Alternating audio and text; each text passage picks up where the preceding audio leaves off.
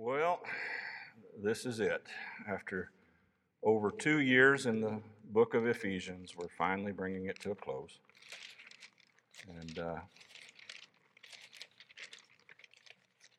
I've had fun. I don't know about you, but I've had fun. Ephesians chapter 6, verses 21 through 24. So that you also may know how I am and what I am doing, Tychicus, the beloved brother and faithful minister in the Lord, will tell you everything. I have sent him to you for this very purpose, that you may know how we are, and that he may encourage your hearts. Peace be to the brothers, and love with faith from God, the Father, and the Lord Jesus Christ. Grace be with all who love our Lord Jesus Christ, with love incorruptible. Father, we ask this morning that your book would live for us.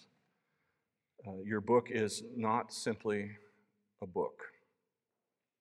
What's in there is the lively word of God. And when your word on the printed page is preached by the man whom you called, the Holy Spirit comes and carries that word out, and it accomplishes things in the lives of your people. It converts the lost. It confirms the saved. It strengthens us. It corrects us and rebukes us when we're on the wrong path. It trains us in righteousness. All these things, Father, are done by your word. And it's to you and to your living word that we look, not to any man. And so we pray, Father, Master, speak, thy servant heareth, waiting on thy gracious word. In Jesus' name we pray. Amen. Oh, goodness.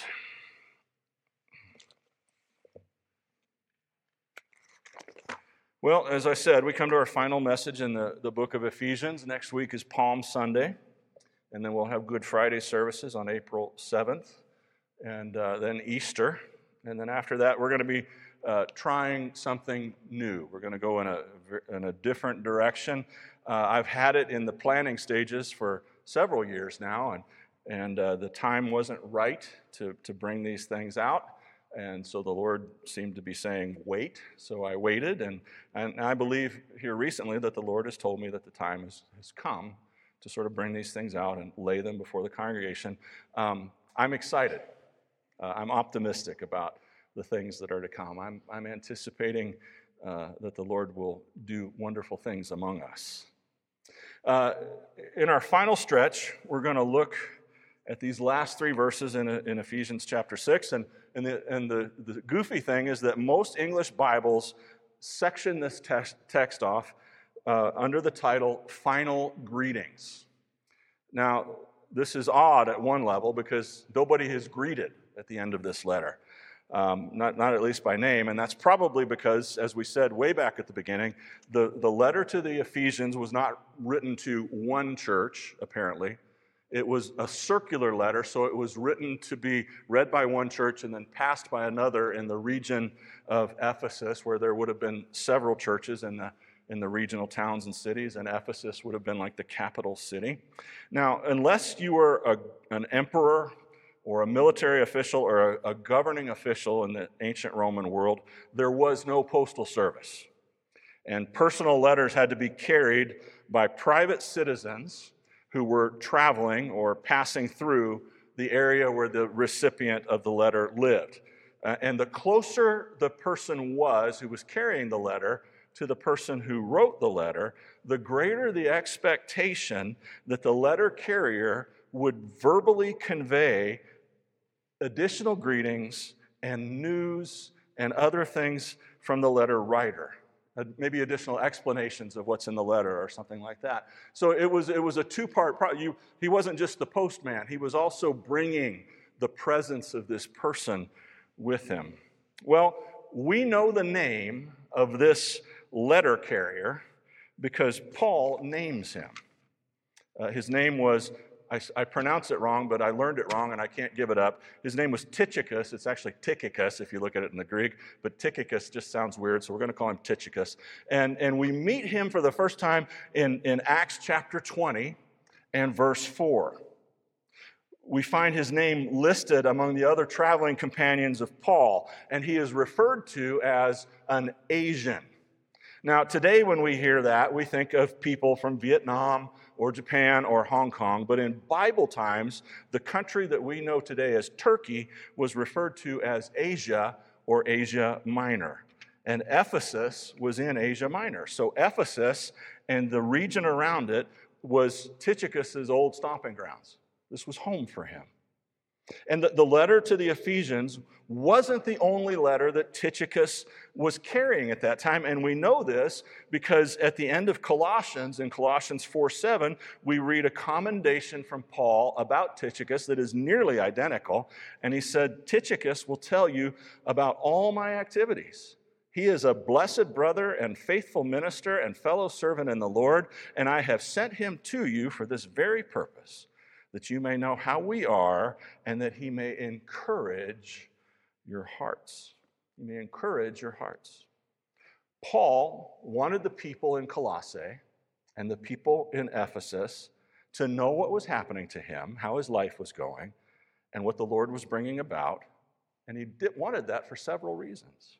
First of all, he said, you can't pray intelligently for someone unless you have some idea of what you would like to see God do in their lives or what you would like for God to accomplish through their labors. And that points to the fact, friends, that our prayers ought to be very specific wherever they can be. We are invited to ask God to do particular things through our prayers. And we, therefore, ought to give up on vague prayers, general prayers, the dear God, please bless Fred kind of prayers. No. Fred has specific needs. Fred has specific concerns that he's worried about. Part of the privilege of life in the kingdom is to interactively call down the power of God and to bring it to bear on the problems and the needs of people through prevailing prayer. And God wants us, therefore, to be as specific as we can possibly be about what we would like to see happen, what we would like to see him do. Secondly, Paul says, I'm not only sending him so that you can know how it's going and pray for me, I'm also sending him to encourage you. I'm sending him to encourage you. Now the Greek word that is translated encourage is parakaleo, which is the verb form of the word that Jesus uses to describe the Holy Spirit in John 14. The Holy Spirit is the parakaleo, which is often translated as the helper. The helper. And Jesus says in John 14, if you love me, you will keep my commandments, and I will ask the Father, and he will give you another helper to be with you forever. Some versions translate that word as advocate. Some translate it as counselor. The word kaleo means to call or to beckon.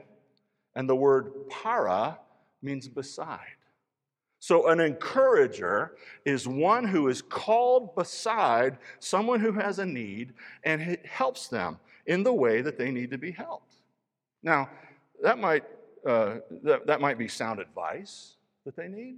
That might be instruction.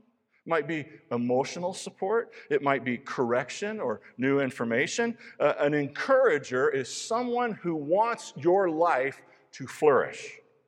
And they want to do whatever they can to help your life flourish. From a posture of acceptance and a posture of love, this is a person who has your back. A posture of acceptance and love is necessary for one to be an encourager. Encouragement, then, is one person pouring into another that which will tend to cause the recipient to flourish. Encouragement is not mindless and relentless positivity. Encouragement is not unconditional affirmation of everything you think and do. Encouragement is one person projecting God's best into another person. Encouragement is a natural outcome of love.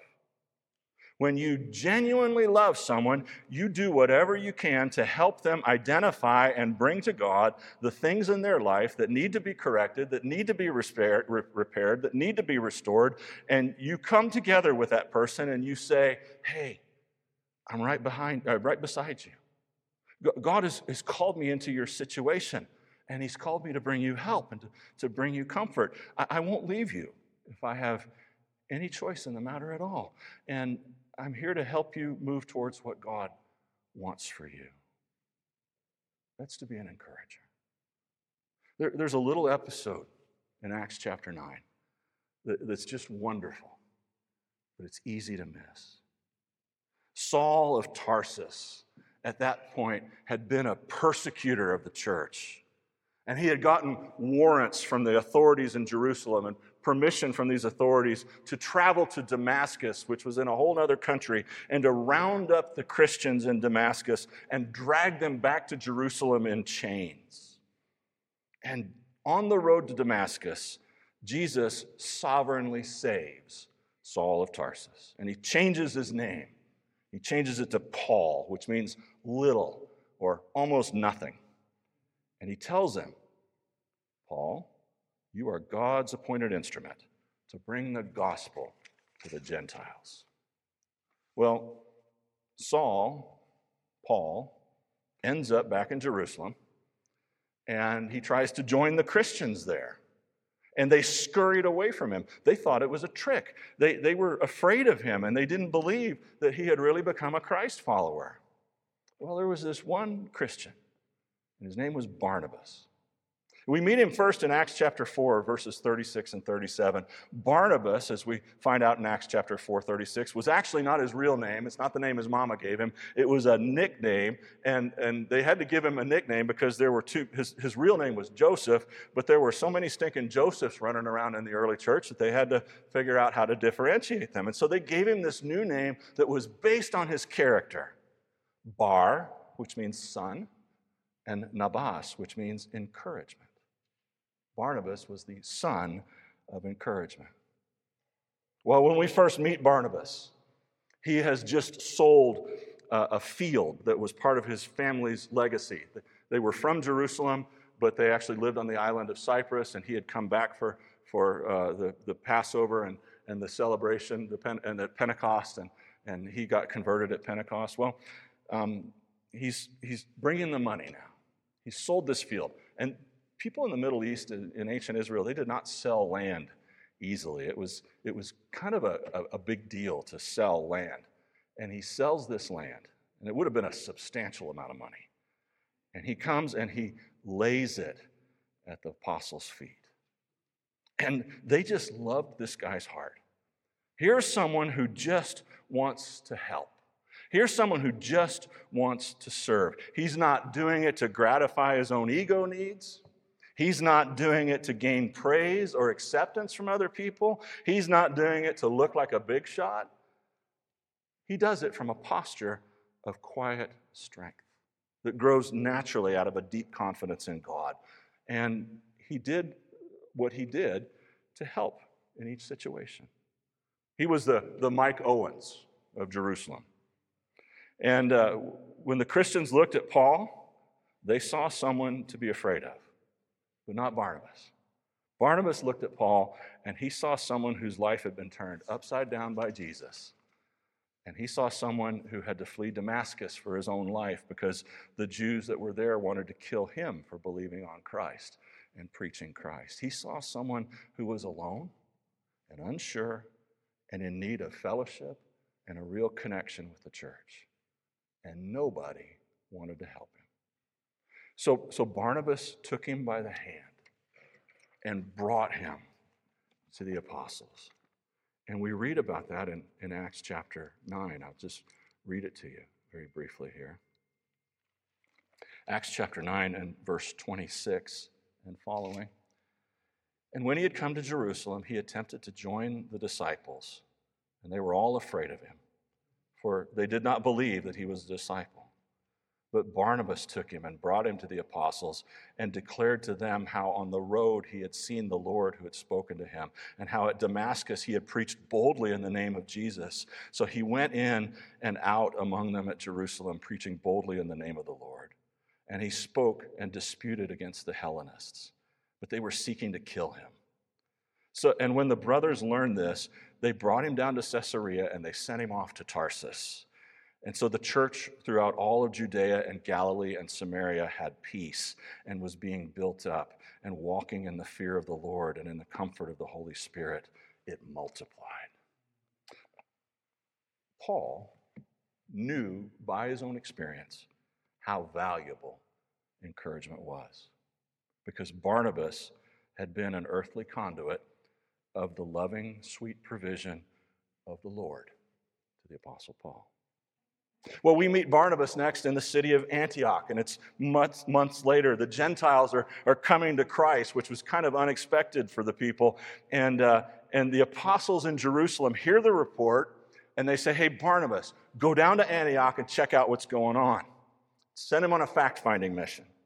And Barnabas gets there, and he witnesses the mighty work of God as many, many Gentiles are coming to Christ. But at this stage of development in the life of the early church, nobody really knows what to do with a converted Gentile. The church is still virtually 100% Jewish, and so there's like, okay, they're not Jewish.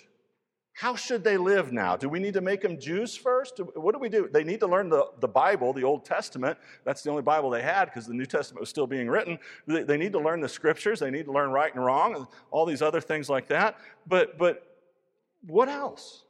They don't know the Scriptures. How are we going to teach them?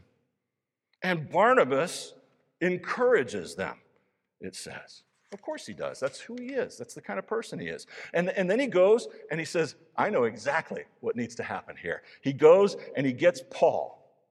And he says, hey, Paul, you remember that vision of Jesus where he said, you're my instrument to carry the gospel to the Gentiles? It's time to start your job, Paul. I've got a job for you. God is doing amazing things in Antioch, Paul, and we need your Jewish learning along with your knowledge of the Gentiles and their culture and their literature and their thought. You are the perfect guy, Paul. You need to teach these people how to be Christ followers. And so Paul goes, and he meets with the church at Antioch, and he's there for a whole year teaching them. At the end of that year in Antioch, the congregation is fasting and they're praying, and the Holy Spirit says, set aside Barnabas and Paul for the work to which I have called them. And God then sent them on Paul's first missionary journey. But it wasn't just the two of them. There are others with them in their company, including a guy named John Mark, who was the nephew of the Apostle Peter. He's the one who authored the Gospel of Mark. And it's a successful trip in terms of evangelism and fruit, but it is a very rough trip. There's lots of fruit, but there's also much hardship. At one point, Paul is dragged outside of the city and stoned, and everybody thinks he's dead, and he gets up and he goes back into the city. So it was not an easy time. And John Mark, who's young, he's inexperienced, he kind of punks out on them. And he leaves them at a city called Perga, and he goes back to Jerusalem. He says, I'm not cut out for this, guys. I can't handle this. And he goes back to Jerusalem. Well, Barnabas and Paul finish their journey, and they return to Jerusalem.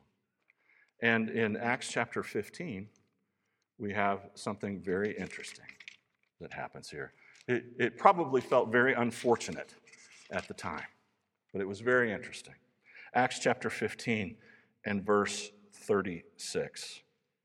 After some days, Paul said to Barnabas, let us return and visit the brothers in every city where we proclaim the word of the Lord and see how they are. Check this out. Now, Barnabas wanted to take with them John, called Mark. Of course he did. Of course he did. But Paul thought it best not to take with them one who had suddenly withdrawn from them in Pamphylia and had not gone with them on the work. And there arose a sharp disagreement. so that they separated from each other. And Barnabas took Mark with him and sailed away to Cyprus. But Paul chose Silas and departed, having been commended by the brothers to the grace of the Lord. And he went throughout Syria and Cilicia, strengthening the churches. Why was Barnabas so intent on taking John Mark? Why did he want to give him another chance? Well, because Barnabas knew that God was at work in John Mark. God was transforming John Mark. He was strengthening him. He was growing him up into maturity. And sometimes that's a slow process. And Barnabas was a person who was willing to venture on God's grace and God's power at work in the life of John Mark. And Paul looks at John Mark and he sees one who was unreliable in the past and says, I can't rely on him in the future. Too much is at stake. Barnabas looks at John Mark and says, he was unreliable because he's immature and he needs to grow. He was weak and he needs strengthening. He was discouraged and he needs to be encouraged. And I'm the guy who's here to help him grow. Well, you fast forward 16 years and Paul is in Rome. He's been on trial, and things have not gone well for him. He had more than one trial, and before his first trial, we read about it at the closing of the book of Acts, he was tried before Caesar Nero, and he had stayed in a private rented villa. He was chained to a Roman soldier, so it was a kind of imprisonment. So he was chained to this soldier 24/7, but he had a great deal of freedom to receive guests and to teach and things like that. So it was kind of like house arrest. It was not too bad. After his first trial, which didn't go well, he's cast into what's called the Mamertine prison.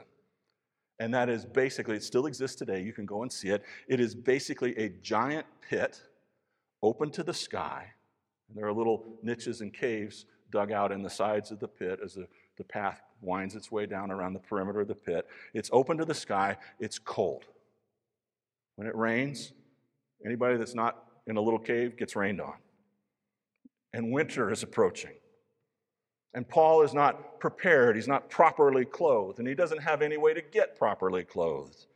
And in 2 Timothy 4, verses 9 through 22, we have Paul's last letter, penned right before he was beheaded by Nero.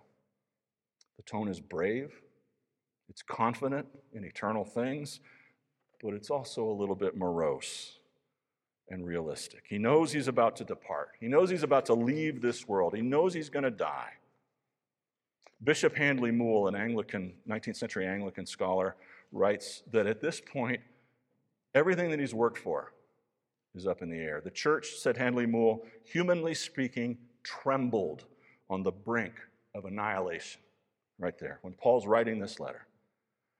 And you can almost hear the weariness in Paul's voice. You can almost feel how sore his heart is as he pens this letter. And he says, Timothy, bring my cloak that I left in Carpus, with Carpus and Troas. Bring my books and the parchments too. Watch out for Alexander the coppersmith. He did me great harm at my first trial. Everybody but Luke has abandoned me. Please, make every effort to come before winter, Timothy. My situation is very grave. And in 2 Timothy 4:11, Paul says, and by the way, get Mark and bring him with you, for he is very useful to me for ministry. How did John Mark go from being useless to being useful? Well, he did it because Barnabas stuck with him. He did it because Barnabas encouraged him. And his encouragement strengthened, and it sharpened, and it matured John Mark. I want to close with a wonderful story. It's a little bit lengthy, not too bad. It's from a book called A Touch of Wonder by a man named Arthur Gordon. It was first published in the 70s, and it's little stories, true stories, that were collected by this guy. In this particular story, it's about the civil rights era in the early 70s in the South. The day had been long and hot. Some of us had spent most of it struggling with one of those civil rights problems that plague American towns from time to time. It had all been painfully familiar. The mayor listening in troubled silence, the surface politeness masking the deep grievances, the helpless feeling of having left the old simple right or wrong far behind and reached the arid region where right clashes endlessly with right. I came home tired and discouraged. At times it seems hopeless, I said dejectedly to my wife. The wounds are too old and the scar tissue is too thick. There just isn't any answer. She was standing at the kitchen sink making a salad. Oh, I don't know, she said. I heard a pretty good answer today down at the hospital. As a hospital volunteer, my wife pushes a cart full of magazines and paperbacks. She talks to patients, and patients talk to her. Sometimes bored or lonely, they tell her all sorts of things about themselves. In this case, she said, the editor of a small country newspaper was convalescing from an operation. She dried her hands on the dish towel. You ought to stop by and let him tell you the story he told me. I think you'd be impressed. Why can't you just tell me what he said? I asked. It wouldn't be the same. You ought to get it from him. And so the next day I stopped by the hospital. The patient was still there, padding around in a dressing gown and slippers.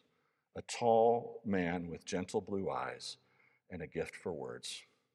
We sat in the visitor's lounge, and this is the story he had to tell. I was a timid 6-year-old boy with braces on my legs, a frail, lost, lonely little boy when I first arrived at the farm in Georgia. Had it not been for an extraordinary woman, I might have remained that way. She lived on the farm in a 2-room cabin where her parents had been slaves. To an outsider, she looked like any of the black people on the place in her shapeless gray dress, but to those who knew her, she was a spiritual force whose influence was felt everywhere. She was the first person called when there was sickness. She made medicines from roots and herbs that seemed to cure just about anything. She had a family of her own, but all the children around felt that somehow they belonged to her, and her name reflected this. In the soft speech of the Georgia lowlands, the word mom is a slurred version of mama. We called her Mom Jean. Mom Jean talked to the Lord often, and we all suspected that when she did, he stopped whatever he was doing, listened, and took appropriate action. Her heart reached out to small, helpless things, and so she took particular interest in me from the start. When I was stricken with polio at the age of 3, I'm sure my parents didn't know what was the matter with me. All they knew was that times were hard and suddenly they had a crippled child on their hands. They took me to a New York City hospital, left me, and never came back. The people who took me into their foster home had relatives on the Georgia estate where I was sent in hopes that the warmer climate might help. Mom Jean's sensitive, emotional antenna instantly picked up the loneliness and withdrawal inside of me, just as her marvelous diagnostic sense surveyed the polio damage and decided that, regardless of what the doctors might have said, something more ought to be done. Mom Jean had never heard the word atrophy, but she knew that muscles could waste away unless used. And so every night when her tasks were done, she would come to my room and kneel beside my bed and massage my legs. Sometimes when I would cry out with pain, she would sing old songs or tell me stories. When her treatments were over, she would always talk earnestly to the Lord, explaining that she was doing what she could, but that she would need help, and when the day came, she wanted him to give her a sign.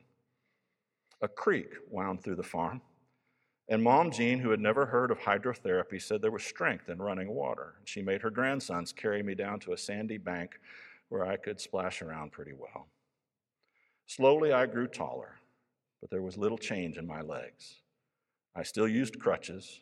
I still buckled on the clumsy braces.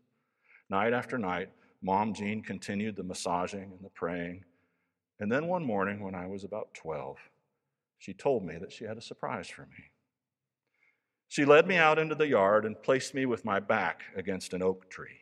I can still feel the rough bark of it to this day. And she took away my crutches and my braces. She moved back a dozen paces and told me that the Lord had spoken to her in a dream. He had said that the time had come for me to walk. "So now," said Mom Jean, "I want you to walk over to me here." My instant reaction was fear. I knew I couldn't walk unaided. I had tried. I shrank back against the solid support of the tree. Mom Jean continued to urge me. I burst into tears. I begged. I pleaded. Her voice rose suddenly, no longer gentle and coaxing, but full of power and command. "You can walk, boy. The Lord has spoken. Now walk over here." She knelt down and held out her arms. And somehow, impelled by something stronger than fear, I took a faltering step and another, until I reached Mom Jean and fell into her arms, both of us weeping. It was 2 more years before I could walk normally, but I never used the crutches again. For a while longer, I lived in my twilight world, halfway between the whites, who considered me part alien, and the blacks, who could offer affection but no kinship. Then a circus came through town, and when it left, I left with it. For the next few years, I worked with one circus or another. Now and then, when the circus went into winter quarters, I would come back to the little town and help the editor of the weekly newspaper. There was little money in it, but I liked the smell of ink and the sound of words. I never went back to the farm. A runaway seldom returns, but I always asked about Mom Jean, and when I could afford it, I sent her little things. Then one night, the night came when one of Mom Jean's tall grandsons knocked on my door. It was late. There was frost in the air. Mom Jean was dying, he said, and she wanted to see me. The old cabin was unchanged, floors of cypress, windows with wooden shutters, no glass, a roof of palm thatch mixed with pitch. Mom Jean lay in bed surrounded by silent watchers, her frail body covered by a patchwork quilt. From a corner of the room, a kerosene lamp cast a dim saffron light. Her face was in shadow, but I heard her whisper my name. Someone put a chair close to the bed, and I sat down and touched her hand. For a long time, I sat there.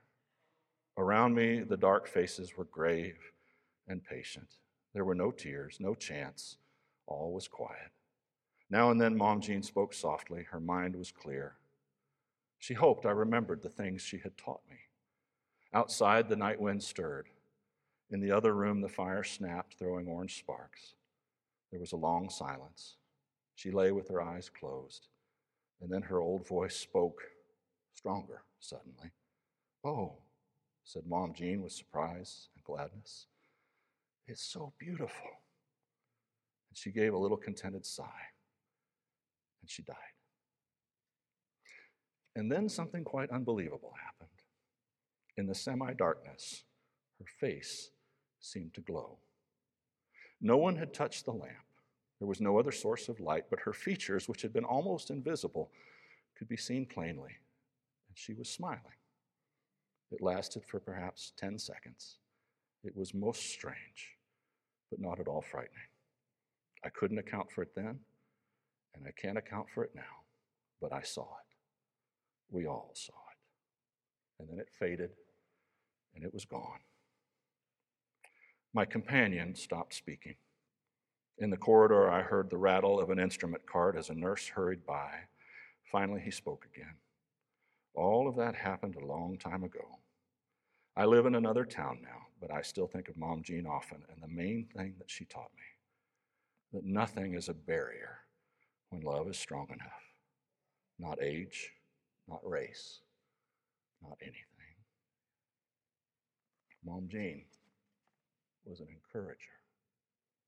Kneeling down by his bed night after night for years, massaging his legs, praying for him. She was there for him. And when the Lord deemed that it was time to move, the Lord used her to communicate. You could be an encourager for somebody, and you should be. That's why God gave us to each other.